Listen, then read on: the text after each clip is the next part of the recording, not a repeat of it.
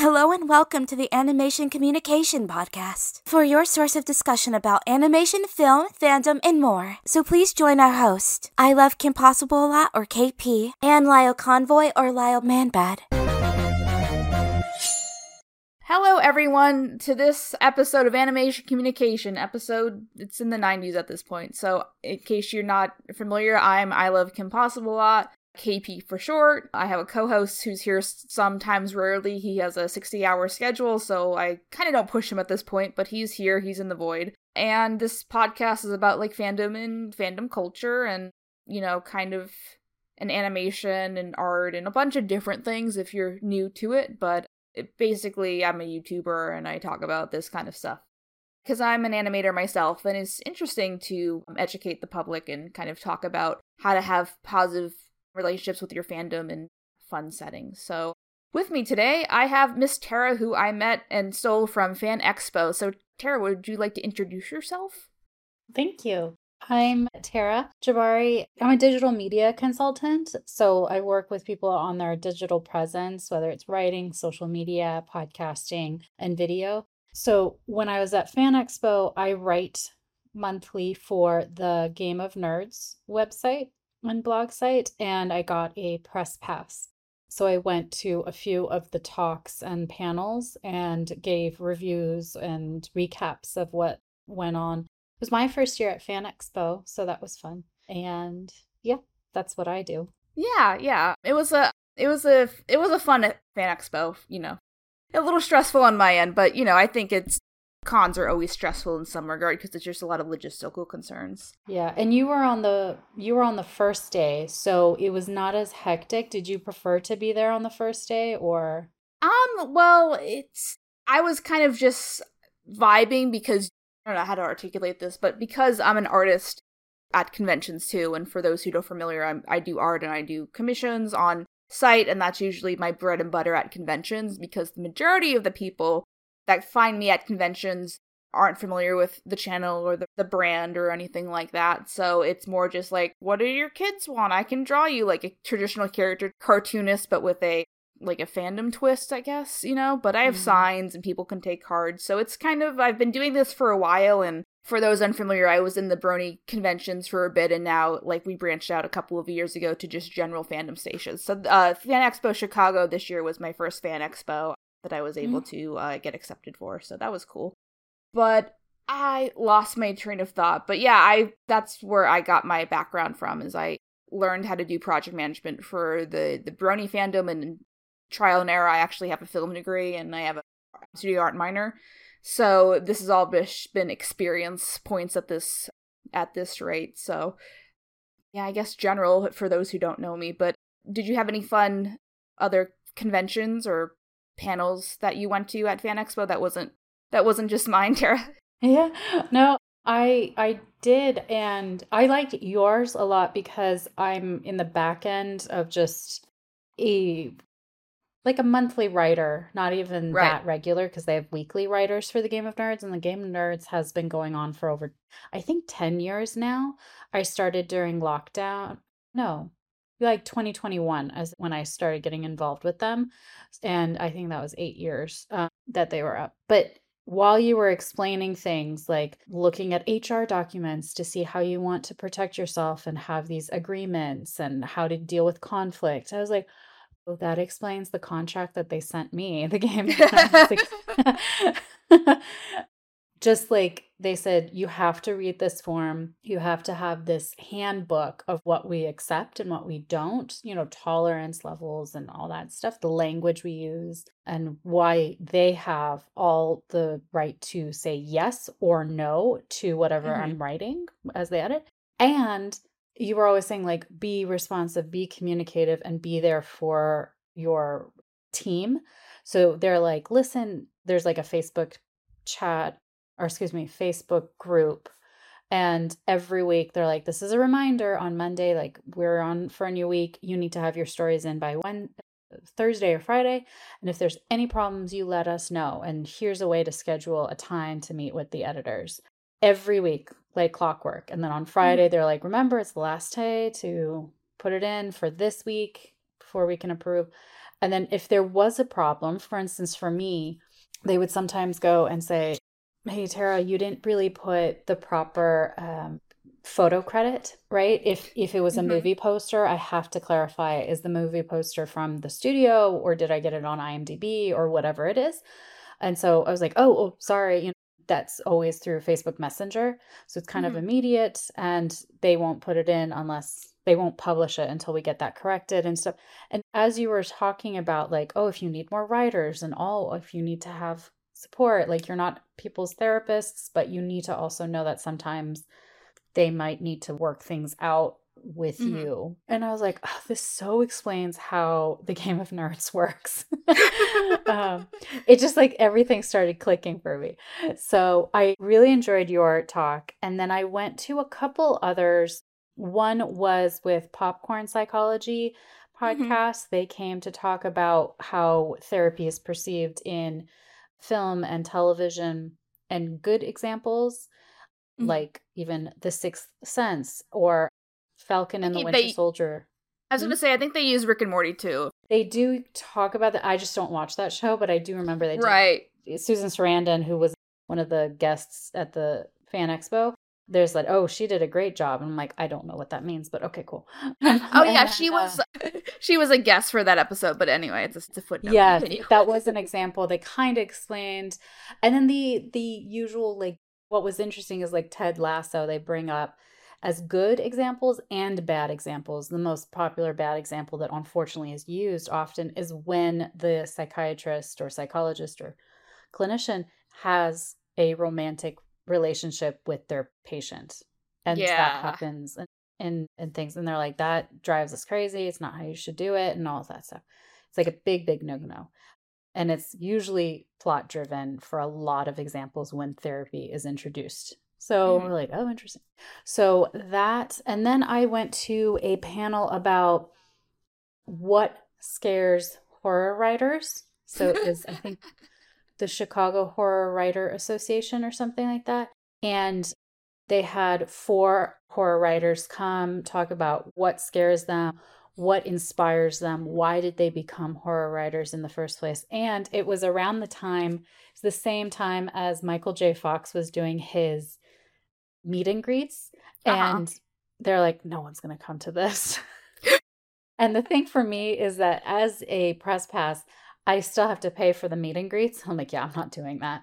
So I would just go and do the panels because those are free for me. Right. And also I was like, what am I going to write about? I saw Michael J. Fox for 5 seconds and got a photo and he was nice. That's not going to be good for me to write a piece. So I'm there for, first and foremost, a job. So the panel was really interesting. They were talking, one of my favorite things, and all of these 3 are now live on the Game of Nerds website. But one was, they said, someone had a question, is there anything that is off limits? And that was such a good question because as writers and as creatives, we know like, even if you do, like if especially in horror, if there's killings or whatever, what is off limits? And basically one of the writers said, like, there is freedom of expression, but there is no freedom of consequence. So keep that in mind. And that was a great, basically an answer to sum up, is there anything that is off limits? I guess arguably no, but do not be surprised if you get backlash for whatever you did. You know, they said sometimes people who use school shootings, the writers were like, personally, I can't do that because it's too realistic. Somebody else was like, grew up very religious and hers concentrates a lot on exorcisms and things like that. For her, it's very real, but it's not something that she's not afraid to also write about, because when she writes about it, it's a form of exposure and therapy and ways to cope with what she's witnessed as a child. So it was an interesting, they're like, so it's not off limits, but you do have to be careful or expect that there will be backlash, and be sensitive to how, if you want to write about school shootings, people won't respond well, or they won't read it, or about an exorcism and all sorts of stuff. So it was a really good panel discussion. Yeah. The Fan Expo Chicago had a really, like, interesting and stellar, like, celebrity list, so I was, like, Michael J. Fox and Chevy Chase, and Christopher Lloyd's line was huge, and Susan Sarandon, I think, like, off the top of my head, won an Oscar before. So, you know, that's usually you don't get that kind of talent for a just standard convention. You get mostly voice actors and then some other different people. So that's why, as a YouTuber, it's been a little bit of a learning curve, I think, for conventions or influencers, is figuring out what to do with us, quote unquote, because, like, there's, you know, I know from my pony days, there's a market for this. Like, people want to see their favorite influencers, but sometimes conventions haven't really put that together, that influencers can be their own marketing, their own hype man too. But it's also kind of a catch-22 because they're not restricted by studios, and they're not sometimes they don't have the hottest takes, and then there's liability risks there, kind of, essentially, if an influencer does something or said something before or after the con, and you're just like, oh, well, I guess we're not booking that person anymore. So I guess to touch on it lightly, because I haven't really talked about it before we go back to you, is I was doing a panel with Tara Strong for Fan Expo, and for those who haven't been paying attention on the Twitter or the thing, but she had the super TLDR, you don't have to go digging in this if you don't want to, is she liked some racist material on Twitter, and she was fired for production, and she basically misunderstood at the very best what was going on, and then blamed that on being Jewish, and everyone just lost their shit. So it's interesting to go from getting ready to meet someone on a professional level, and I gave her a picture with all her characters, and I gave her a gift basket, didn't hear anything from it. And then, not that it's about that, but, you know, like, a thank you is usually, like... Yeah, something like that. I spent, like, $50, and I did a custom painting of her and her characters. And Jodie, like, was over the moon for it, because I did one for Jodie Benson, who was Ariel. So it was, like, night and day working with both of them. But to basically her essentially being blacklisted, at least temporarily, from the industry, and I'm like, whoa, like, you know, and I'm just glad when things hit the fan, I was like, oh, yep, this kind of matches what my professional experience with her, because she was very, again, so she got backlash after the Fan Expo or during? Yes, after. Okay, got it. Like a three week period after. So, you know, so that's why it was kind of whiplashy for me, I guess. But it's not just generally talking about Fan Expo right now at this point, but, like, and I'm keeping it on the TLDR because this is what the episode is about. But, like, yeah, but yeah, it was interesting because she, like, again, trying to be as PC and straightforward as I can, but she was a little egotistical, and I was kind of uncomfortable because there was a lot of pressure, and she called me out for being nervous on stage and implied it was because she was very attractive, and I was just like, oh, I'm just gonna... Okay, calm down. Yeah. And you've been open, at least in that panel, like, you had your dog there. I didn't have my dog for the Terror one, but I had the dog for the Jodie one. Jodie I don't think she even knew it wasn't really a point, but Tara did see the dog earlier, and she thought she liked the dog because I think she generally likes animals, but I didn't bring the dog to the Tara one specifically. I'm sure that would have helped if I brought the dog, but I shouldn't need my dog to read the room, I suppose. But yeah, I have a little servicey dog named Toby who's a good bean, but he went to the con and he was in cosplay, and it was fun. But anyway, yeah, it's just, again, it seemed like I expected her to be a little nicer compared to how she was when she saw the dog when she arrived, so... Yeah. It's just weird, you know? Yeah. Did you meet Michael J. Fox? I did not. I focused on Tara and Jodie and vending and my own stuff because I think I had 1 to 2 panels a day, and that's usually... God, it was a busy schedule, to put it that way. So, back to you, because you're the guest. So, why don't we go a little bit, like, where'd you go to school? What'd you go for school for? How'd you kind of got into your little area of expertise, your little niche? So sure. I went to Bradley University, which is in Peoria, Illinois, and I studied electronic media. And it made us sound fancier than we are. A lot of people thought we were engineers, and we're like, no. It was media production.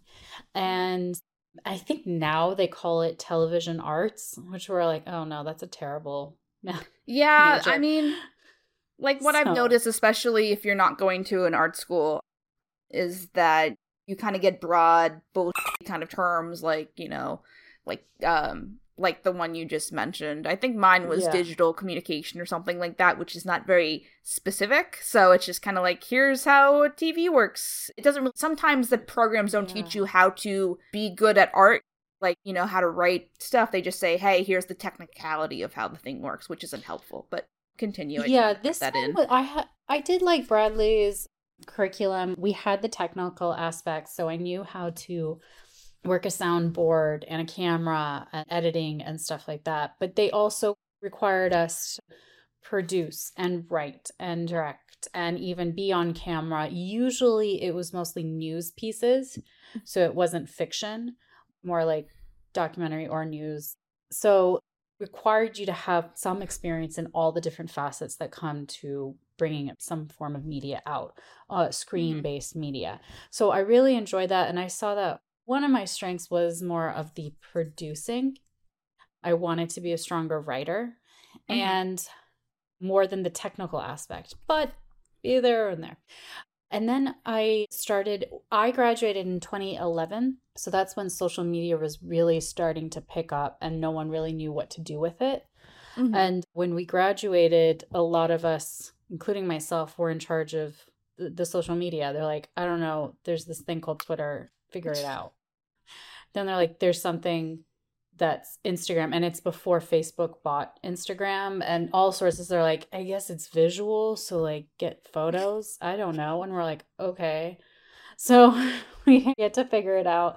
And slowly but surely it became a more and more, but YouTube really picked up all sorts of stuff. And social media and the internet was a new way of telling stories. You didn't have to, like, breaking news wasn't just on the television, on CNN or on regular cable. It was on Twitter, it was on YouTube, all sorts of stuff. So it grew from there, and I really wanted to live abroad. So I applied to a few places. I got into the Peace Corps, but I also got into it's the Baha'i National Center Audio and Visual Unit of New Zealand. And so, yes. So that's how I was like, what was it called? And so the Peace Corps would have sent me to Lesotho to work with children with HIV. And it had nothing to do with what I studied, and I didn't know how I could help them really. And also they had to disclose this. They said our Peace Corps volunteers have been robbed at gunpoint and raped. It's sort of like that white savior kind of complex that the locals sometimes, or the gangs, really didn't like, and just all that stuff. So my parents were like, absolutely not. Versus the New Zealand, they're like, you'll have a host family. They speak English, all sorts of stuff. And Lesotho is like, ironically, like 10 years later, I was able to go to Lesotho while I was working for the Elizabeth Glaser Pediatric AIDS Foundation. It's a landlocked country within South Africa and is reported with the highest rates of HIV cases. So it was so weird that I did get there. And then we were staying at like a really nice hotel, and it was just, I was like, oh, this is the life. But it was an interesting thing. But so we decided in 2013, no, I'm not doing the Peace Corps. I'll go to New Zealand. So I lived in New Zealand for a year. And one of the things that led me to go for my master's was that we went to Vanuatu. There were around the world in the year 2013 from the Baha'i World Center, a youth conference, an international youth conference. So 113 youth conferences all over the world was happening. So people between the ages of 15 to 30 within these communities and neighboring countries would come and say like, okay, what does our community need and how can we help them and help preserve the community and help progress and all that stuff. So for instance, I from the United States and New Zealand is very similar. So I attended the New Zealand Youth Conference, and I was 25 at the time. So I was a participant at that youth conference. And it was a lot of the same things where they're like, well, we're taught, study hard, get into a good school, get a job, get married, have kids, save money, and all that. So like, it's very regimented. and stuff like that. So there was something else like, isn't there more to do? Right. Mm-hmm.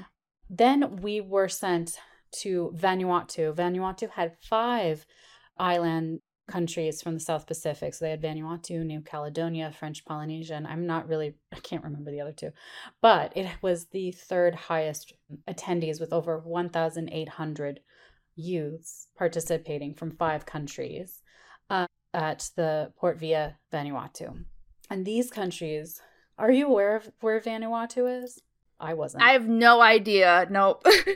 Okay, so Vanuatu is a 4-hour flight from Brisbane, Australia. So we had to fly from Auckland to Brisbane, Brisbane to Port Vila. And it's a series of like small islands, mostly 3 islands.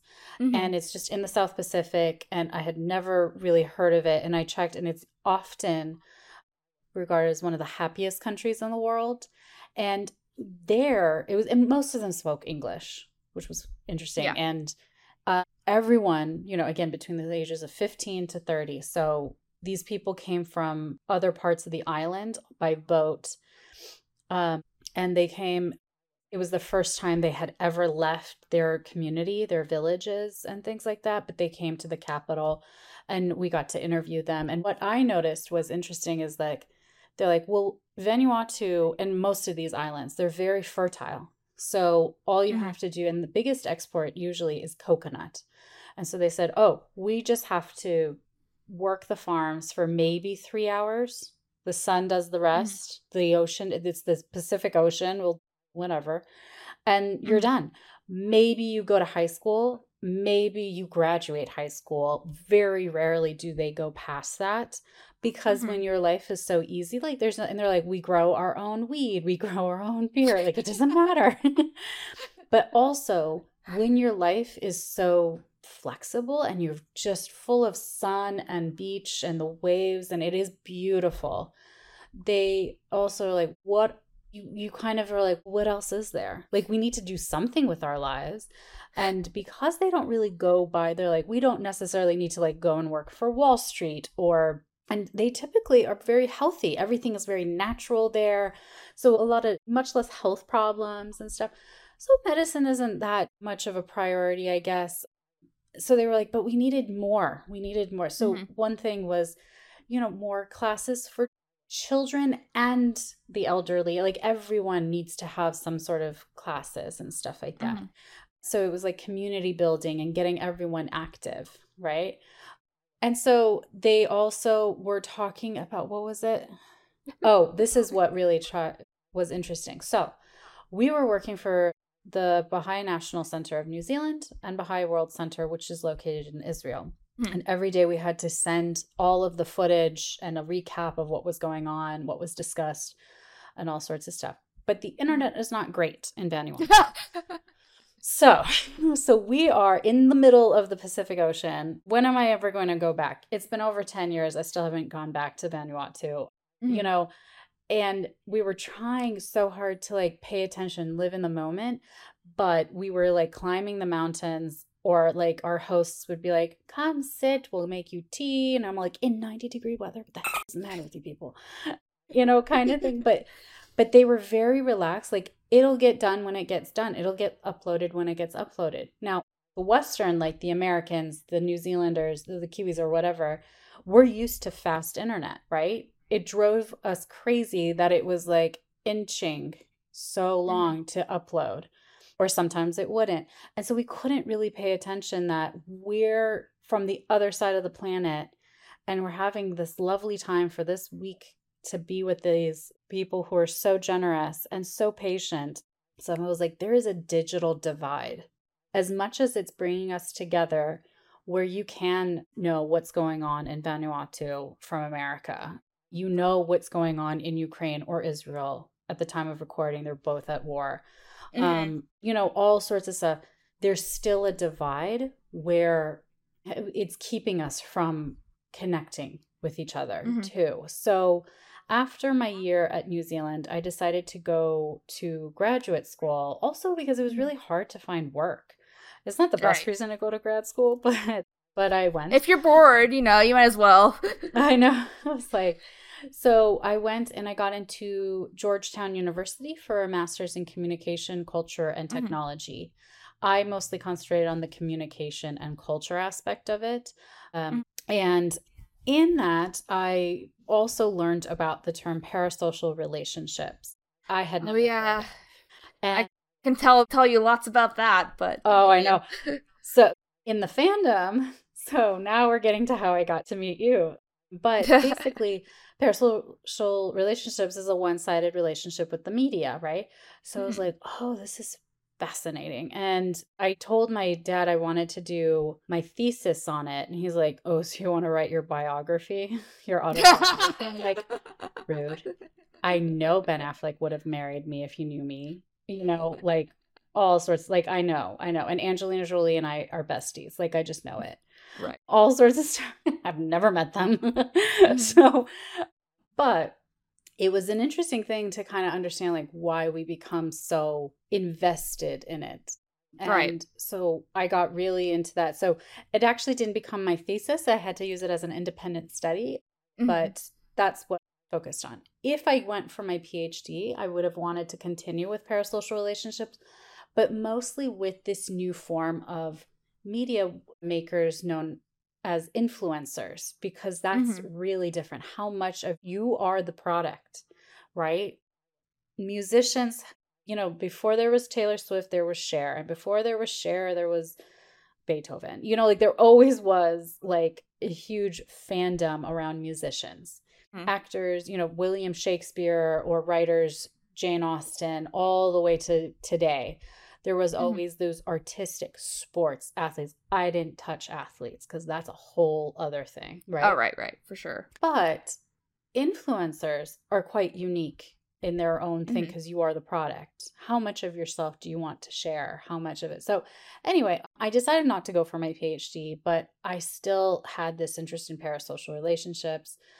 And I went and I presented. My independent study was saying that we need to update parasocial relationships.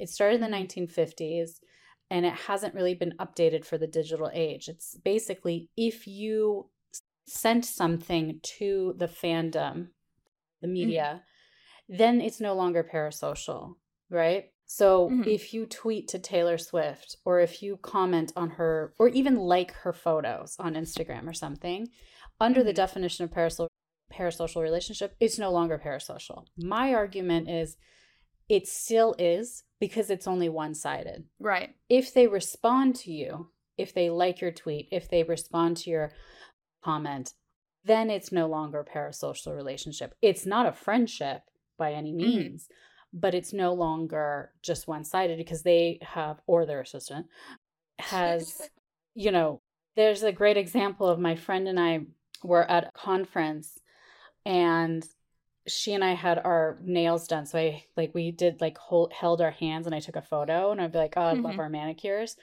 And then I was like, you know what this looks like? It's like when Travis Barker and Kourtney Kardashian confirms that they were together. So I found the photo and I shared it. And it's been years that they had that photo up and stuff. So I really had to scroll. I was really invested in this whole stupid Instagram story. So I go and I find it and I share it and I'd be like, doesn't this look familiar? And I show our photo. Then later on, I was with her and we're at a conference. Thankfully, it wasn't during a session of something, but I was like, oh my God, Nikki, Kourtney Kardashian Barker has seen my story.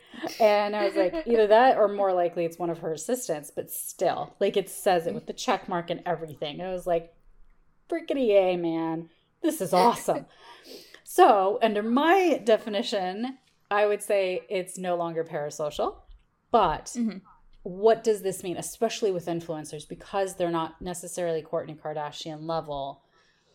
It's sort of all sorts of influencers that you get to know their daily lives, but they know nothing about you. It's kind of weird. So I didn't go for my PhD, but I still am curious about it. And I presented at AwesomeCon in Washington, D.C. I've applied to a few other conventions, but then COVID came. And so it kind of went to the back end. And then I started writing for the Game of Nerds, I went to be on their podcast to talk about parasocial relationships, since that was my independent study at grad school. And then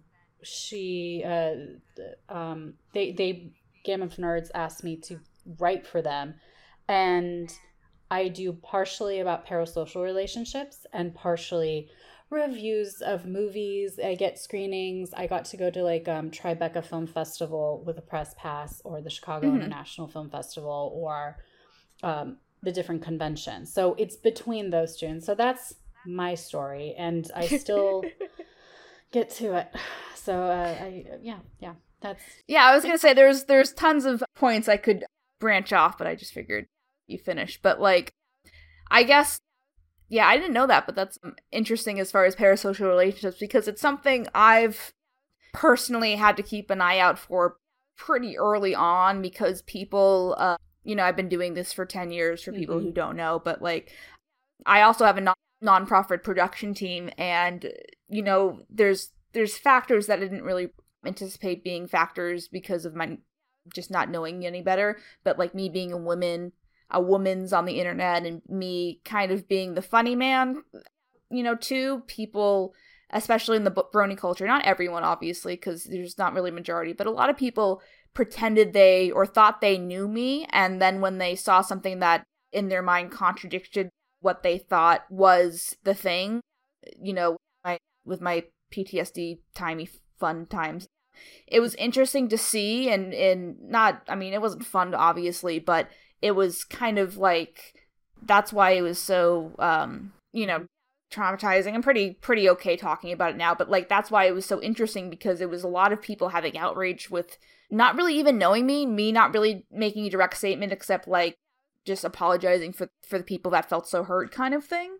So, and I realize now a lot of it was due to parasocial relationships. And, as an, I guess, influencer, YouTuber person, lady myself, like, I mean, that's why, we have the Discord fan server, is just so I can have a positive influence with people that like my content with still feeling safe, because, like, it was things I didn't really think about getting into the game, as far as now are absolute factors, as far as people secretly recording me, as far as people secretly, taking my screenshots and sharing them out of context, because, I'm like, kind of say it as I is, but like, sarcasm in general can be misread via text. It happens all the time. So, and it's also, people get vindictive if they get called out for their shit. Like recently we've been calling out more people that, are not objectively great people for, really obvious reasons, like, and we releasing the safety reports in the fan server, just like, hey, this was someone in our server and he turned out to be keep an eye out kind of thing. Here's all the logs of the proof. And I've found that a couple of people are getting mad about that, and just like, you're going after me because I'm a small creator. I'm like, no, I'm going after you because you objectively did like a bunch of things really up and wrong, and like the public needs to know. So it's just a weird kind of arc that I've had, going from My Little Pony YouTuber to kind of like, the slammer down of the mallet, the moral mallet, I suppose, because, but I've also been on the other end, because, I wish people were this to me when I needed it, because the bronies, I say this with love, but there's a lot of autism in relation to bronies and people that consume a lot of cartoons specifically, but media generally, and just bad reads as far as me, my character, and as well as I present myself as an exaggeration of my personality, but it's pretty much like, so my personality, like, I make jokes constantly at my own, at my own expense, and I'm fine, that's just who I am. But because of, I wasn't an actor, I wasn't playing a role, I was just playing myself, but exaggerated as a pony, or now exaggerated as a person, as a cartoon person on your screen. It's just been, it's been interesting to see how people, like, I've had people, like, look up my real full legal name and think it's appropriate to tell me that in public. I've had people ask for my phone number in public with their mom present, and their mom has to be like, okay, Junior, like, maybe that's not the best time. So, like, I like having, and, like, I love going to conventions. It's nice to see the physical presence of people there, but with the same token, it's a good way to interact with people in person that, I don't know how to phrase this, but it's a good way to interact with people without, whatever the walls, I guess, because police, like, generally aren't going to help you feel safe, and especially conventions have a bunch of security staff. So I guess it's the lesson that I've had to learn is to be careful in all my spaces. Like, I'm constantly online, especially now as we're kind of a little behind in the regular content. So, but being careful what I say, using a lot of I feel statements just so people, if there's some kind of conflict, don't feel attacked, because if they feel attacked, then they're gonna make emotional decisions at my expense or other people around me's expense. And, usually I try to use my influence positively, but on the other spectrum, there's other people on the end that, just because you're an influencer or a YouTuber or a podcaster doesn't morally make you a just person, just period. Like, anyone can have that if they bother to learn how to do that kind of stuff. And there's kind of a blindness of like, oh, the influencer is good when I was like 15 and now I'm 20 or whatever. And there's also a risk there because it's like you've tricked yourself into knowing this person, even though you know what they present to the world and not really like the real them, if that makes sense. So yeah, no, that's so true. And it's a very odd thing. When I started interviewing influencers for my own research about parasocial relationships, they're like, it is weird because I don't call them my fans. And even some influencers that I've reached out to that I've followed for years, and if they don't respond, I feel like I kind of take it personally. I'm like, oh, what? Mm-hmm. Like, you're Kim Kardashian? You can't get back to my email? Right. But you also are like, whatever. It's a bizarre way of a friendship. I think in my paper that I said, someone quoted it, it's not a friendship, it's not a work relationship, it's something sort of in between, and it has never happened before because it's solely through the internet. Mm-hmm. We never really had the internet at this capacity before. So we're figuring things out, just as we were figuring out how to use Twitter or how to use Instagram and how to use all sorts of different things. I remember they were like, I don't know, should we say the president of Bradley University is drinking tea? Like, what is Twitter for? And then we finally, slowly but surely, there was a way to be like, oh, no, this is for this next event. This is what an alumni did. Like, you figure it out. But in the beginning, they really didn't know what to do with it. And because we were in the communications department, they were like, figure it out. And we're like, I didn't invent the thing. So, and so, like, I remember there's a really meme. They're like, Instagram is down, describe me your food. Because for a long time, people would just show their meals, like the dish. Oh, God. This was before my time. So this is like interesting. This is before restaurants. Like, now you'll see restaurants, depending on if it's really popular, they actually have icons on the menus that say, like, this is Instagram worthy because they make it really pretty or something. And I'm like, what the hell is this? But before, people are like, okay, having chicken soup. Hashtag chicken soup for the soul, something like that. We're like, I don't know what the hashtag is for. And people are figuring it out. The way that we're forming relationships online is also new. So it's nice to hear that, like, parents kind of tell people now is not a time to ask KP for her number, or like, you just don't need to know that. Because as I was researching and doing a lot of more famous, like, I remember, what was it? The one from the female who was in High School Musical, Vanessa Hudgens. Oh yeah, that's Vanessa Hudgens. Yeah. I think it was her. She was saying, like, she was at an airport, she was running late, she was trying to find it, and this lady was like with her daughter. She's like, you owe me an autograph and a photo with my daughter because I paid for basically, having seeing your movie. Seeing your movie so many times and I'm going to miss my flight. And they're like, no, you owe us. And I'm like, this is an adult at an airport, which is already stressful. And you're with a child. Like, read the room that it's not appropriate time. Right. Whereas it's like when my dad met, now I forget her name. She is so famous. And she was in Jumanji. She was the older woman, like older. Aquafina, maybe? No, Aquafina was a Jumanji 2 or something. Oh, yeah, I don't know that off the top of my head. So Robin Williams. Oh, shoot. She's so good. Oh, this is going to bug me. Bonnie Hunt, I think is her name. Okay. Bonnie Hunt. You know what? We're going to check on this because this is disrespectful. She's awesome. Yes, it's Bonnie Hunt. Bonnie Hunt was it. So my dad had been upgraded to first class on a flight. I think it was like from Chicago to Los Angeles. And I was supposed to be on the flight with him, but he traveled a lot for work. So I was stuck in coach first class. And lo and behold, Bonnie Hunt was on the flight with us.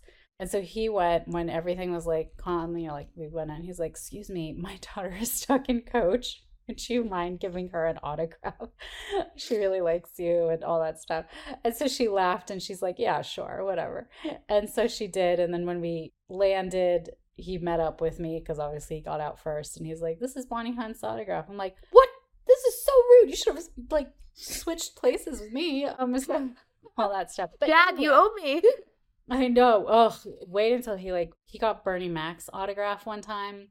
I was so mad he lost. He like left it at the hotel. I was so mad at him when he came back from a business trip. He was like filming Ocean's 13, I think, at the time too, or Ocean's 11, to be 12. So anyway, so it was like he knew, hey, first of all, they might have a fear of flying. They might just want to sleep. It's a 4-hour flight. It's whatever. I'm fully prepared for no. Also, he knew the social norms of wait. Everyone's boarding. The flight attendants need to make sure everyone is properly in their seatbelt. We have to take off. Then the seatbelt thing has to come off. All sorts of stuff. And then you have 4 hours, basically, to get to Bonnie Hunt. And if she says no, deal with it. Like, he had those social cues, and we're forgetting those because a lot of things are so immediate. Right now, I was like, what was her name? Oh my God, this is driving me crazy. I just found it, right? Bonnie Hunt. If this was before the internet age, we would just have to freaking deal with it. I'm like, it started with a B. And you're like, Becky, Bailey. I'm like, I don't know. And there's always that rumor that I think of that I'm pretty sure is true, but like when Bill Murray would be on sets, he'd just go up to a random person if they were eating like French fries or something and steal a French fry and just eat. He said, no one will ever believe you, and just walks away. Yes, I've heard this story so much. And now, I think there's a documentary about like how Bill Murray will just party crash. And people started now with phones, camera phones, they have footage. And now people can believe them. They're like, I'm telling you, Bill Murray crashed our wedding and took a fry. They're like, no. Now there's footage and all that stuff. Yeah. So we caught the wild Bill Murray. Yes. It's like a Loch Ness Monster or something, but it's so good. And I liked, and then they're like, it kind of ruins it for people to have that kind of fun. And like, it's our little secret, but no, winky it really wink isn't. Yeah. And so it's an interesting thing. And that was one of the things that I was also studying and kind of helping with a professor at Georgetown for theory called presence theory, which is about how we keep our presence. There's so many ways to be in contact and to be contacted that we have general distractions. And how much do you give your full attention? And I went back to why I went to grad school in the first place, which was when I was trying to be present with our host family in Vanuatu. And they're like, it'll load when it'll load, kind of thing. Like, how's your day? Like, what did you guys learn? Because our host families were older, so they weren't really at the conference. But also they're like, oh, you come from the States and where in the States? I've never been there. All that and all I could think of is this isn't loading, So budgeting our presence. I know, is it Dave Chappelle, I think, for his comedies, he requires all phones to be put away before you enter the theater or to your seat, because he's like, I don't want any recordings. I'm still working on the joke. And 2, I really want people to be paying attention and stuff like that. So it's an interesting thing. And I think not Sex and the City, but in just that in the most recent season 2, Miranda goes to a taping and she hides her phone like in her crotch or something because her son is in distress and she just wants to be in contact with him. But like, and then, of course, it rings at the worst time possible during a live recording. And so I was like, woman, you can't put it on vibrate. It's in your for crying out loud. It's fine. Like, you'll feel it. But wouldn't need to disrupt the whole thing. It's a stupid plot. The show's not great in general. Yeah. I didn't even know the logistics of what you just said, but I believe you when that episode exists. Yeah. Yeah. So like it shows you like why they still are like everyone is however many times you say, please put your phone on silent. People will always forget. So like just put your phone away. We'll lock it up. It's safely with the guards. After the performance, you can get it back. What if you're in a family emergency like the character was? And of course, then the bitch forgets to turn it off to make it vibrate or something like that. And also, like, so it showed the plus sides of putting your phone away and the downsides, because she was worried about her son and wanted to be in contact with him 24/7. So it was an interesting thing for me for having studied it. I was like, yeah. I remember in school, they said in college in particular, this is like 2007 or so to 2011. I don't know. I'm horrible with math. But so they said, okay, one person can have their phone on their desk. Everyone else has to put it away in case there is a campus emergency. Even the teacher's like, I will not put my phone on my, like, it's not even in my pocket. It's inside my desk so I'm not distracted. All that stuff. Because unfortunately, there are things like campus shootings, or if there was a tornado, or if there was whatever, so we would get a text alert before the siren came on or something like that. That was acceptable. And everyone wanted their phone to be the one to be allowed. He's like, nope, we'll give it to this person. And that was one of the protocols. Is my understanding it's no longer like that, but it was an interesting way. Or, our teachers would come and say, listen, there is a family sort of emergency. My kid is in the hospital. I apologize if my phone comes off. I really need to have my phone with me at all times and not on silent because I'm expecting a call from the hospital. Something like that. So there was this open communication. It is odd also now. Then I went into the workforce, and my bosses, we were trained, you put your phone at your desk when you get to the conference table. You don't need your phone. If you need it, you put it on silent or on vibrate, right?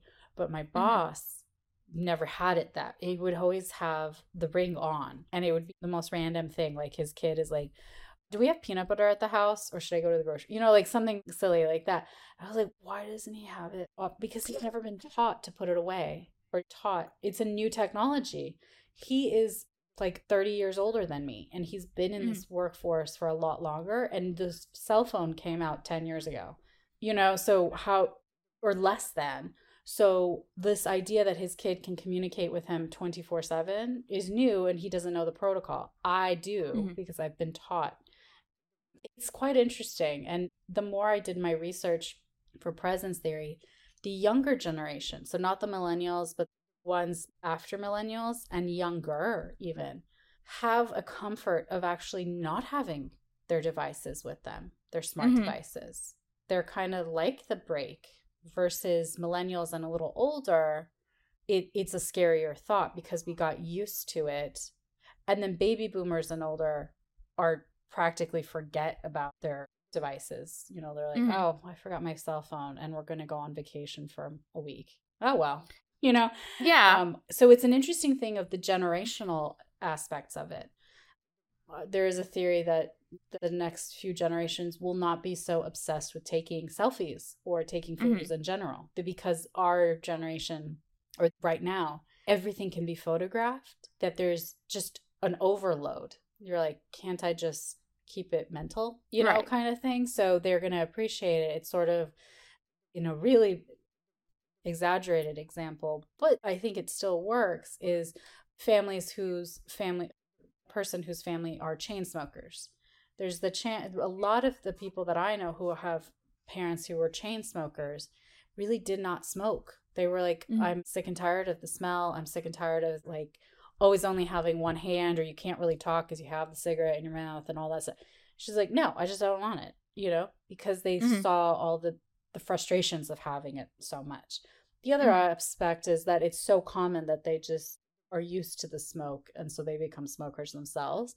So there's either or of the extremes. I think it's now that with our smart devices and taking photos or having your memory, like understanding like you don't need to know Bonnie Hunt's name right now, kind of thing. So right, yeah. interesting for me to see too, I suppose, because like as a millennial myself, I guess as a traditionally millennial person, there seemed to be like a rite of passage almost in getting your first cell phone or getting your first your first iPod back in the day. And because of that kind of extreme excitement was matched with using it as much as possible, versus now it's kind of, more just universal. That's not really something that's such behind such a paywall, such a like a privilege. I remember like when people were generally getting iPods, it was like middle school age, and then the next generation was getting them like and elementary school. I'm just like, what is an elementary schooler need an iPad? But that's kind of like, there becomes less of a gate or a wall behind, improving technology. But that's how it's kind of been for just general human history, is as the older generations get access to things and pass it down to the younger kind of get used to it and take it for granted, and then generally how the standard of living goes up. So it's interesting though to see it in a media aspect and kind of compare notes as far as generational trends, I suppose, that are coming out. Yeah, definitely. So I guess to talk about more of the digital marketing side, so like kind of if you want to break down kind of like how you got into that specifically a little bit in more detail, as well as like, like maybe kind of the breakdown of how your people kind of work on stories and how they send it off, because I imagine you have to send them off to agencies and reps to be approved. Like, what is that process like as well? So the market, it depends. I work with a lot of nonprofits and NGOs, because I now am more location independent. So I travel a lot. I'm more of a nomad. But I had most of my clients from Washington, D.C., which has a lot of government stuff. But I tend to work more in the I've heard. Right, as you know. And the marketing things is just to make sure you have everything. So for nonprofits, it's really important that we always credit our funders, right? So actually, an interesting thing, we had a speaker at Georgetown in a class I was taking at school that was a guy who started a private company, and he worked for the government. It was when ISIS, the terrorist group.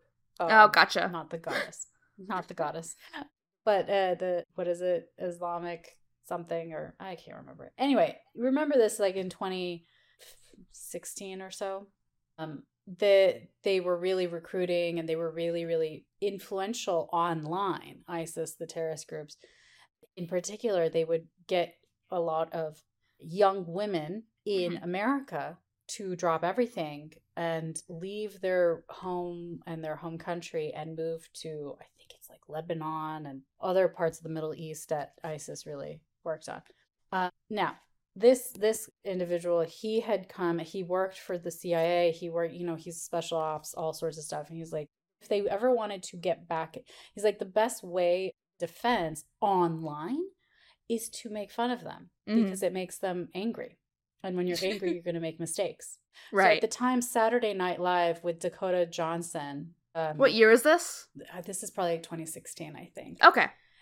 Dakota Johnson, the 50 Shades of Grey girl, right? Yeah. So she was a host on Saturday Night Live. And Saturday Night Live had a skit where it looks like she's being dropped off to go to college, right? So she and her dad, and he's like, I'm really proud of you, and I'll miss you at home. She's like, Dad, I really have to do this. I need to like leave my bubble and all sorts of stuff. And then he's like, yeah. And then it turns out she's going to go join ISIS.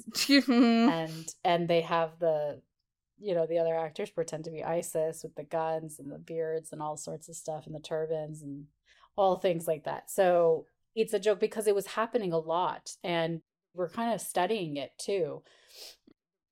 And things like, and it goes back to like what I had discovered at the youth conferences is like when young people want a purpose, they want to have more than just go work at the farm. When you're done, that's it. Or go do school, go work. That's all you have. Wanted more. Am I doing it all for? Right. So ISIS figured out that. And then they were like, you're doing Allah's work and all that stuff. Allah being Arabic for God and all sorts of stuff. So it was an interesting thing. So this man, I don't remember his name, but he was saying basically SNL did a good job, and they can do that because they don't have to get permission from their bosses. Their boss is Lorne Michaels and his boss is NBC, and NBC is like, whatever, it's creative, it's creativity. We have creative license to do it, right?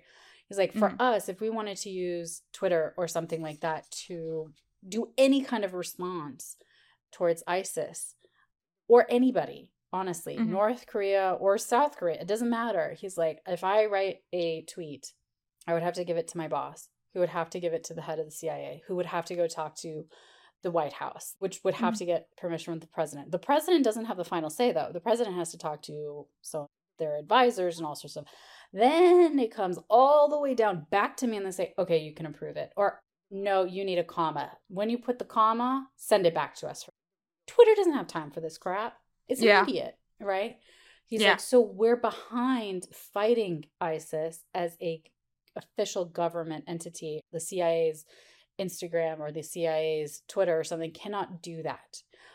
But a private company, which he had started, is allowed to do it. SNL is allowed to do that. So he's like, so that's the frustrations of sometimes having those digital marketing things. And I just was at a workshop yesterday on branding, and this man was working. Is this answering your question, by the way? It's interesting. So you're good. Keep on. Okay. So because you were don't saying, worry, like, don't worry. I'll stop you if I'm just like, okay. So I don't know what this is about. Yeah. So but going back to like the branding and figuring out the voice, they said man was a speaker, and he is an independent. He's a contractor, and one of his clients was Champion, the athletic department, like the athletic store. And he was sharing with us a couple of examples of just, you want to engage with people. And that means commenting on other content, not just always spewing out your own content. And he was like, these comments that I made that took me literally 30 seconds to find, write, and send got 400 likes, 40,000 likes on some of these things, all sorts of stuff. Like, he's like, there was one photo of Kim Kardashian wearing Champion sweatshirt.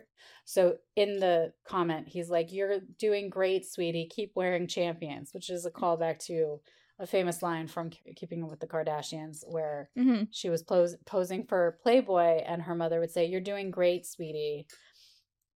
So he used that kind of common like meme or memory from the show and just used that for Champions.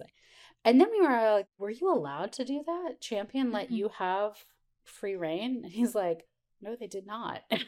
I was like, I just took a chance and I just did it. And I'm like, you could fire me, but it's getting the job done. Kind of thing. We're like, oh, dang. Okay. And he's like, and I didn't get fired. The contract ended and stuff, and they liked what I did, but we decided to move on. But he's also like, I took a chance, because you can't keep waiting. Like, is this clever? Is this appropriate? Is this, you want to get engaged. And the more he found that the less he thought about it, got more attention anyway. Now, I would also say there's a risk about it, right? There's certain things. I remember John Oliver, the Late Night with John Oliver, was talking about how brands really don't need to participate on a lot of all these different observance days. And he used, I think it was a memorial for the September 11th, 2001 attacks. It's been however many years later. And he's like, it's weird when brands like Pizza Hut or whatever kind of talk about it. And he's like, this is one from Fleshlight, the sex toy, had participated and say, like, never forget, hashtag never forget. And they're like, why does Fleshlight need to talk about 9/11 kind of thing? So there's these arguments. That's why I kind of like that I work with nonprofits, because the majority of the time, going back to what I thought your question was, is to... It's cool, we'll have a good time. That's good. Is bringing awareness to an organization's work and crediting those who've helped us. For instance, one is in food systems to help end hunger, specifically hidden hunger, which is a term I can explain later. But And so some of our funders are like the government of Canada and the Gates Foundation, they give us a lot of funding. So I also have to figure out how to fit that in 140 characters or less. Now with X, you can pay to have more room, but we are a nonprofit and an NGO. Like there's no money, so we're not paying for that. So just like getting, should I say, thank you for and using instead of FOR, just use the number 4, but that's not very professional. So what should I, there's all those little things, make it a thread, make it, whatever. So there's all those kind of challenges that are kind of interesting, and it differs. With one client, the manager had changed twice, and one did not mind when the word and was used as the symbol, so that I could save 3 characters, or at least 2 characters. The other one is more of a academic person, and then she's like, I don't think that's professional looking. And I was like, okay, so then I can't really do all of these unless I make them multiple tweets, and then I'm like, then they'll get lost to which link they need to. Right. Hold on, let me think about this. So like you work with people in that capacity and try to please them. But yeah, and that can be very subjective, I'm sure, depending on who's there. And like the other, I guess from my perspective too, it gets tricky because like, to kind of wrap around what you said earlier, the traditional like actor or actress or social media person has to prove their worth beforehand and is at the mercy of, like, at least when they're first starting out, like usually 1 or 2 major studios, and that's kind of how the Disney Channel kids kind of rise through the rank, is because they're working with Disney, and Disney gives them the exposure, and then they choose what to do with it after, I suppose, if they, whatever. That's long history of use and abuse there. But I guess unfortunate thing is influencers have to kind of learn that stuff, like, as they're going, depending on how their brand is going. And I don't know, I guess it can be tricky sometimes because you kind of have to learn to trust people, but also be careful about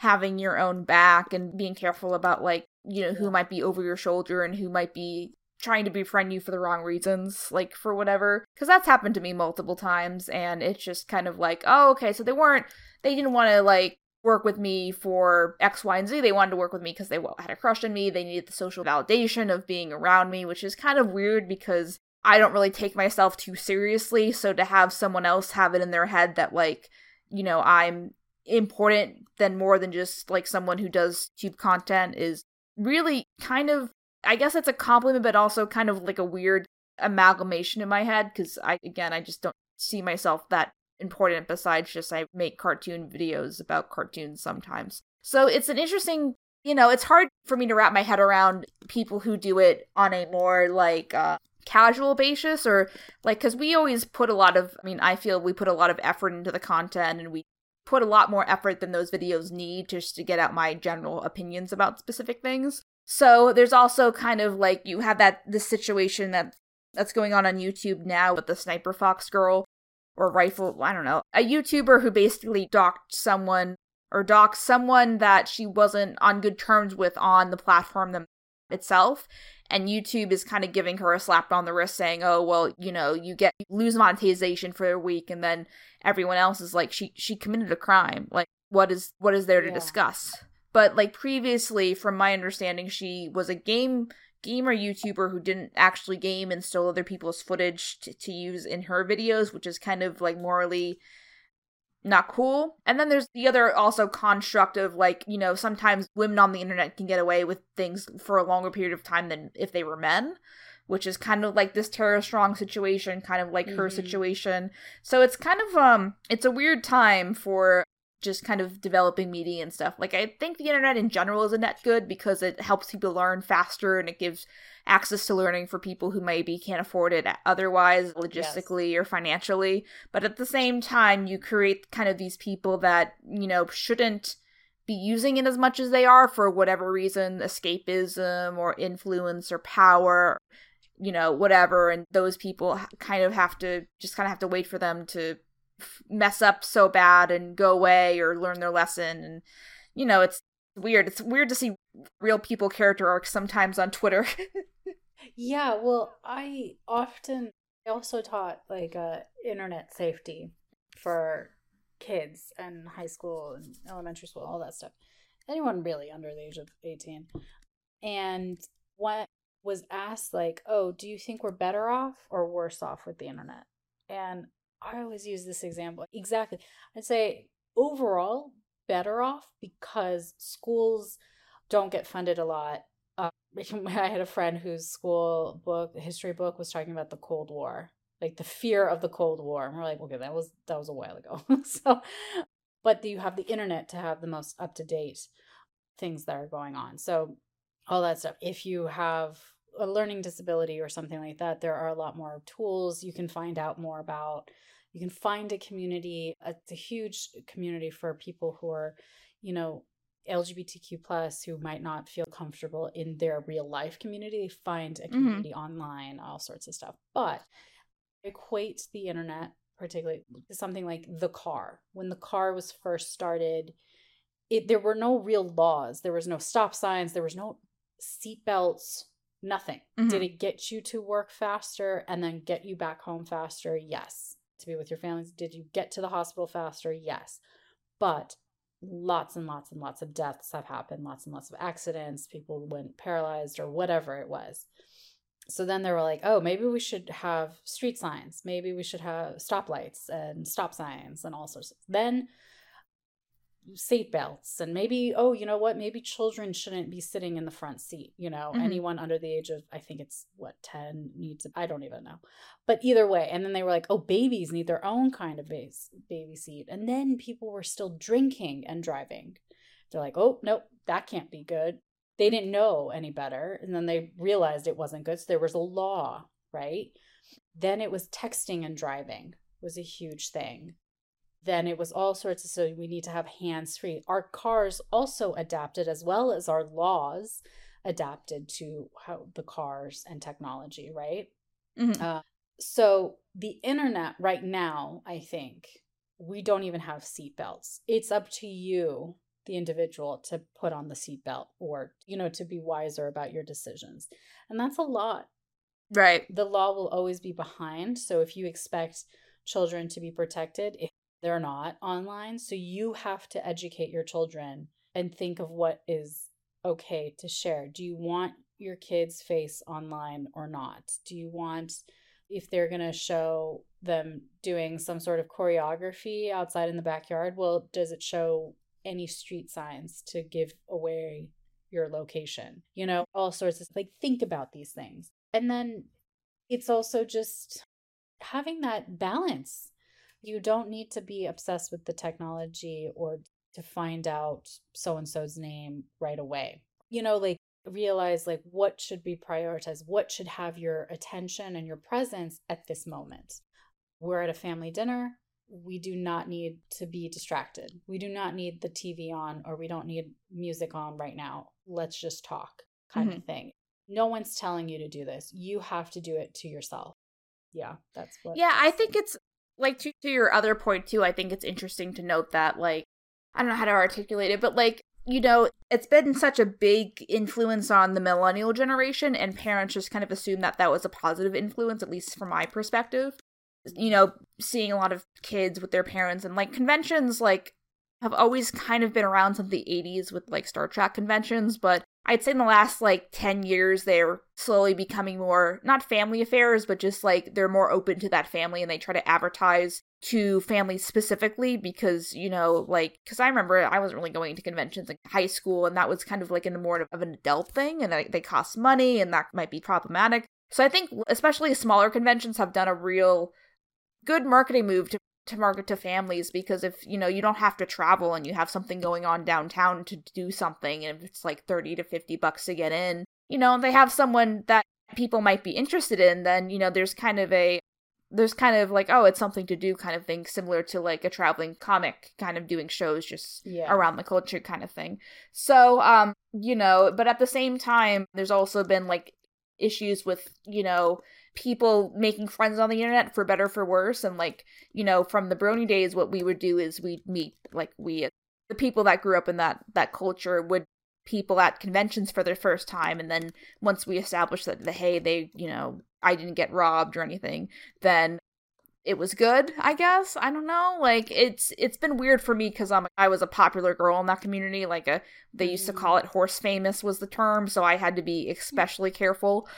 But at the same time, it was, I don't know, not interesting, but, like, it was a risk, like anything else, to room with people you've only met online, but it seemed like it was a more accepted risk for, like, you know, like college kids compared to, like, you know, like people in high school, because high schoolers wanted to go to these events too, but I'm like, I mean, if your mom's here, you know, like, I wouldn't advise just going on your own because you don't really know what you're getting into, and especially a lot of the old guard bronies are turning out to be not great people. Not all of them, but like a couple of content creators in my field in my day have turned out to not be great people. I'm not, you know, not speaking to anyone specific. There is, like, you know, a guy, I think 2018, who turned out to be creeping on children, and that kind of is sometimes a theme when you don't have those communities unchecked. But, like, from my experience with the bronies, they were so afraid to put lights on that to draw attention to the bad people because they didn't want to all be grouped as the bad people. But at the end of the day, that was kind of a disservice to the public and selfish as a general concept. So I think it's getting better, or as far as, you know, I think Discord is a much more convenient tool, hence why I use it all the time. But at the same token, you know, parents should knowing what their kids are consuming on the internet. Like, I cursed in my videos, like I always have. And, like, it just makes me uncomfortable to think that if, you know, a parent didn't paying attention to what their children are watching on the internet and I curse, and that's how children learn bad words is through the blue horse on the internet, then that creates a lot of different issues. And, you know, I think about that sometimes and I'm like, oh no, did I teach a whole generation to curse from the internet? Yeah. So that's a lot. Yeah. And it's just, and it's a lot, but schools don't have the capacity to teach. You have to do it yourself.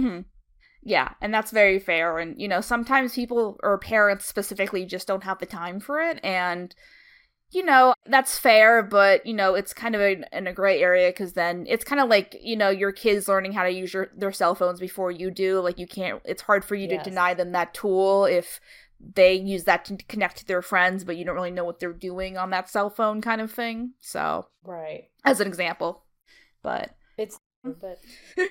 I was gonna say, I don't think I have any more questions off the top of my head. Do you have any questions or any, like, discussion points you want to bring up? I think we got about 10 minutes on the clock, or, you know, but I can go past if you'd like. So no, I mean, basically, moral of the story is be aware of your emotions, and, you know, remember, no one owes you like a selfie. And I guess there's, like, little tips of having those digital balances. And also, when you post online, I always tell them, like, okay, the internet is forever, right? There is actually no law right now that allows Twitter or X, Instagram or whatever to delete whatever you posted, right? So I was like, so when you want to say something, I say, compose what you want to say and then leave it for a while, an hour, overnight, and go back to it. Do you still want to post that? Because if it's still relevant to you and you still feel those ways, or maybe you swore a lot and you don't want to necessarily swear that much online because it'll be coming back to you and all sorts of stuff, or it's just a bad habit, even if you use a fake username or something like that. I think so. That's one of the things I always teach the kids. And then just because it will always be there, right? So if it matters, if it's right now or an hour from now or a day from now or a week from now, it can wait to be posted. Like, cool off, see how you feel about it now. Do you still want to post it? Right. Then the other thing is to also have a time, like, people bring their devices to the bathroom. Like, well, if you need to take a poo, bring a book, you know? Oh, yeah, I you know, like, my friend is a very germophobic and she hates it when people bring their phones in the bathroom. And sometimes I do. So I just tease her and stuff. Would be like sending you a text, guess where I am? She's like, you better not be on the shitter and all that stuff kind of thing. But it is true. Like, we're so, or like, I remember when it started counting your steps and I went to the bathroom and I left my phone my desk. I'm like, well, that was a waste of like 10 steps to count to my 10,000 goals kind of thing. You need to also not need to have it all the time. There's watches now and all sorts of stuff, but having that digital thing, because our memories have gone bad. I can never really had a good sense of direction. But how many phone numbers do you have memorized? Probably not a lot. But if you talk to a baby boomer and older, they probably still know quite a few phone numbers because they had to, right? We don't know my best friend's phone number. I was on the shitter and I needed to text her and I didn't have my contacts or something like that. I'd be like, oh, well, I'm going to have to wait until I'm like washed hands and everything. Like, and then what's the point of that? That's no joke for her. That's no tease.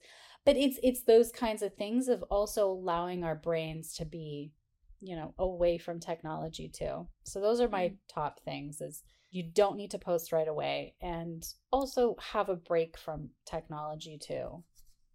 Yeah, I think that's a good mind frame, because especially to bring it back to parasocial relationships, sometimes people, if they don't get the response that they want to hear in their head as far as being best friends with Brad Pitt or whoever, then they might say something that is emotionally toned but, comes off as aggressive, like insults and, calling people bad names. And, like your mythological celebrities, your Taylor Swifts don't really owe you as a person anything, because they're so busy because they have to appease a million people all the time, and they have to watch how they act on social media, because if they say like one or two things out of line, then, it could turn into a for them. So sometimes, usually, like, the busier the people are, in my experience, the less communicative they are on Twitter or whatever, because they gatekeeped back just for their own protection, which I get.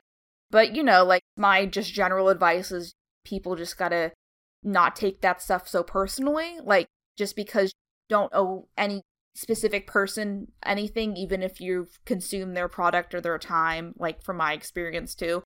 And so, like, traditional celebrities, when you want to book them, you go to IMDb and you professionally book them via IMDb Pro by contacting their agency from there. In my experience, that's generally how it's done, from my understanding.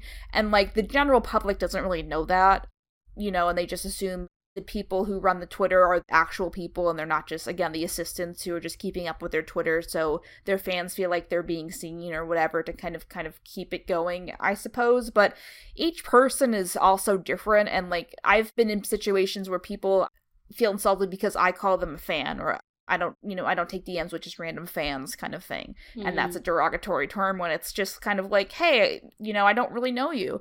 So it can be like kind of a bed of knives if you don't know what you're expecting. And that's kind of how it's been in my experience, because I always kind of been the funny man. That was always my shtick. So people just kind of, and humor has a way of resonating with people for better or for worse. And so I'd feel like a lot of people pretended they thought they knew me when they didn't know me, just because they consumed my content and they just assumed I was I am exactly the person in the video and I could never do any wrong, and I'm not even a person anymore. I'm just like this mythical figure in their head. So, which again is kind of a catch-22. Like, I enjoy being a content creator and stuff, but I've learned from doing it so long just to be careful, be careful what I say, be careful how I say it, because like my word means a lot at the end of the day, and like if I don't say something exactly correctly, then it could come back and bite me later. So that's kind of that's kind of the way it is. So, but all right, well, go ahead, Terry. No, I was just like, it's true, and we're all still learning and all sorts of stuff. We're still figuring out. I mean, they're still figuring out how to use the car. Did you realize, like, they're like, oh, the seatbelts and the airbags and stuff have actually injured a lot of women and children because we only had the men engineers making them. And they're like, yeah, it took you this long to realize that men tend to be a little bit bigger than women. So it kept injuring the women. There's still always progress to be made, and cars have been going around for 70 years, longer. So we're still in the middle of it, but it's good to keep having these conversations and learning from each other and getting these tips and all that stuff. So thank you so much, KP, for yeah. Come on. Oh yeah, thanks for coming on. Like I said, pre-recording. having guests that are educated and fun to talk to and keep it professional is kind of all I can ask, because as, working with YouTubers and other people, you kind of, I'm not used to dealing with, like, professional is such a loose term when you're dealing with people on the internet, you just kind of don't know. So yeah, I appreciate you coming on and sharing your thoughts and especially, like, education and stuff. I thought that was fascinating to hear Parasocial. Oh, good. Yeah, from someone who actually studied it and not just, like, knows that term off the top of their head, so. Well, because I was like, I used to watch Kim Possible. What does she want to talk about? And you were like, I just wanted to talk about your background and all that. So I'm like, all right. I really wasn't sure. I was like, did you want me to watch Rick and Morty or something? I don't know. So, well, you can ask me next time, all right? Like, if you're yeah. Like, I don't mind next time. And we could dissect, Little Mermaid animation and live action. I don't know. Yeah, that's fine. Yeah, but yeah, I just wanted, especially if for people that are continual people, it's always good to establish tone, because, like, like, the general audience doesn't know where I stole all these people from. Like, I've had my personal friends who have, like, little to no not professional, but just kind of experience in the online platform, and I have to kind of coax them through it. So I've kind of seen it all at this point. We're at 90 something, so we're close to 100 episodes of the podcast specifically. So, it's an interesting. Yeah. It's interesting. I like having it as another platform, as an easier thing to get out that isn't just the content, because the content, I don't know if you've seen it, Tara, yourself, but the content's very meticulous because of how detailed it is. The high production values versus just, again, YouTubers that are just talking over still images, like, that doesn't really take that long versus, like, using Premiere and After Effects and animating stuff, and it's a whole thing. I was watching some of the YouTube of the past guests, and they tended to be more about, like, some things particular in the world of animation or television or something like that. So I wasn't sure. And I was like, I wonder what she's going to use for my voice. Like, who's going to... Can it be Angelina Jolie? Oh my God, that's so cool. Anyway. Well, yeah, I gotcha. So this podcast is mostly just about fandom stuff. It's a range of just stuff that is fandom adjacent. So, it's a cartoon animation channel and I started doing My Little Pony stuff. So it's, like, just kind of general Western animation / also fandom, because I do conventions and that crosses over to fandom, and, like, the Kim Possible stuff and the pony stuff is fandom pretty heavy, especially the pony stuff. It has been Kim Possible. It's always kind of, as a fandom's always kind of had its ups and downs, like a little higher than normal, but not anything like My Little Pony, at least from what I remember. We weren't having Kim Possible conventions, so there was almost one Kim Possible convention, but it didn't happen. So, the bronies, I think, take advantage of the fact that they have conventions specifically for their IP, where most people have to go to normal conventions and, like, bigger conventions just to kind of be involved in fandom spaces in general. So, which is interesting on its own. So Tara, where can people find you on the internet if they want to look up your work? Sure. I'm on most platforms at Tara_Jabbari. I have 2 podcasts. One is Who Was She podcast, which is about women throughout history. And then the other one I work on a lot is Media and Monuments, which is a podcast that talks to people who are screen-based professionals. I'm one of the co-hosts and one of the co-producers. We got the Gina Davis Institute on. I got interview Blockbuster. Oh, that's interesting. Like Blockbuster, the guy, TM? Well, no, the manager, the store manager of the last Blockbuster in the world. Right. She's so cool. Yeah. And I think it's Sandy Harding. I could be wrong. Yeah, but that rings a name, or rings a bell. So. She was really sweet. She let me talk to her. Totally geeked out. But we got to talk, we talked to editors, we talked to casting agents, location managers, anything in screen-based formats and all. And now we've been talking to influencers, particularly because of the WGA and SAG-AFTRA strikes. People can't really talk about it. And it was like, there's a new form of media, screen-based media. So we've been talking to influencers, and so I really enjoy it. I always say I'd be a listener if I wasn't involved, because I would want to know, what does it mean to be a producer, and what does it mean to be a location manager or travel influencer, and Media and Monuments. And then at Who Was She podcast is another one that was a passion project. And I talk about a woman's life. First season was on Lydia Zimenoff, second season was on Zainab, third season is about Hazel Summit, and I'm working on the fourth season. So these women had really inspiring lives, and so I decided to put it on a podcast format, and I think more people would benefit from learning them about their lives too. Yeah, thanks for going through that. The dog was barking. I appreciate it. No worries. I like dogs. Yeah, he's a good dog. He's just a little noisy sometimes when I'm recording at the worst possible times, but it's okay. Dogs are so cool. So yeah, if this is your first time listening to Animation Communication, welcome to the craziness. Like I said, this is like going to be like 90-something, 91, 92, so we have a whole backlog if you're interested in fandom, animation, art, like professional people in the industry, in the animation field specifically, so that's kind of the focus. But we also have like convention and convention safety and like, all sorts of like stuff in that sphere too. So we're on all the platforms, including YouTube, because we have a YouTube channel, which, people can watch it, but we also are on iTunes and Spotify and all the places that people go to, the places and the things. So, it's fun. I like it here. So, but yeah, I think I don't really have any other further announcements besides that for the class. Just join the Discord server. It's neat. I like it. We worked hard on it to have like games and movies pretty much every night at this point. So if you like make good friends and it's not just about hanging out with me and only me, then,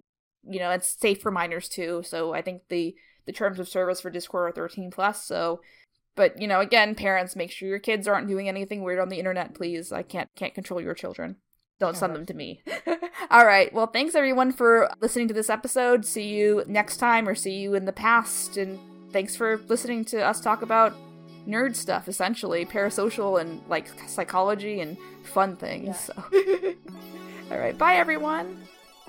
Thank you so much for listening to Animation Communication on YouTube, Spotify, or your favorite podcasting provider. We are really hoping the show makes a difference in how people view animation, as well as media as a whole, as well as giving and providing advice for people all over the world who like and want to join the animation and media industry. If you like what you heard, please remember to show support by giving a like, a follow, rating those 5 stars, as well as subscribing to our main I Love Kim Possible a Lot channel on YouTube, and turn your notifications on. New episodes of Animation Communication come out every Wednesday at 6 a.m. EST on podcasting platforms and 4 p.m. EST on YouTube. You can follow the podcast on Twitter, Instagram, and TikTok at the KP Podcast for information on upcoming guest episodes and more, as well as our hosts KP and Lyle Convoy at I Love KP a Lot and at Lyle Manbad on social media. I'm Lucy, and thank you for being a part of our community. See you next time on Animation Communication.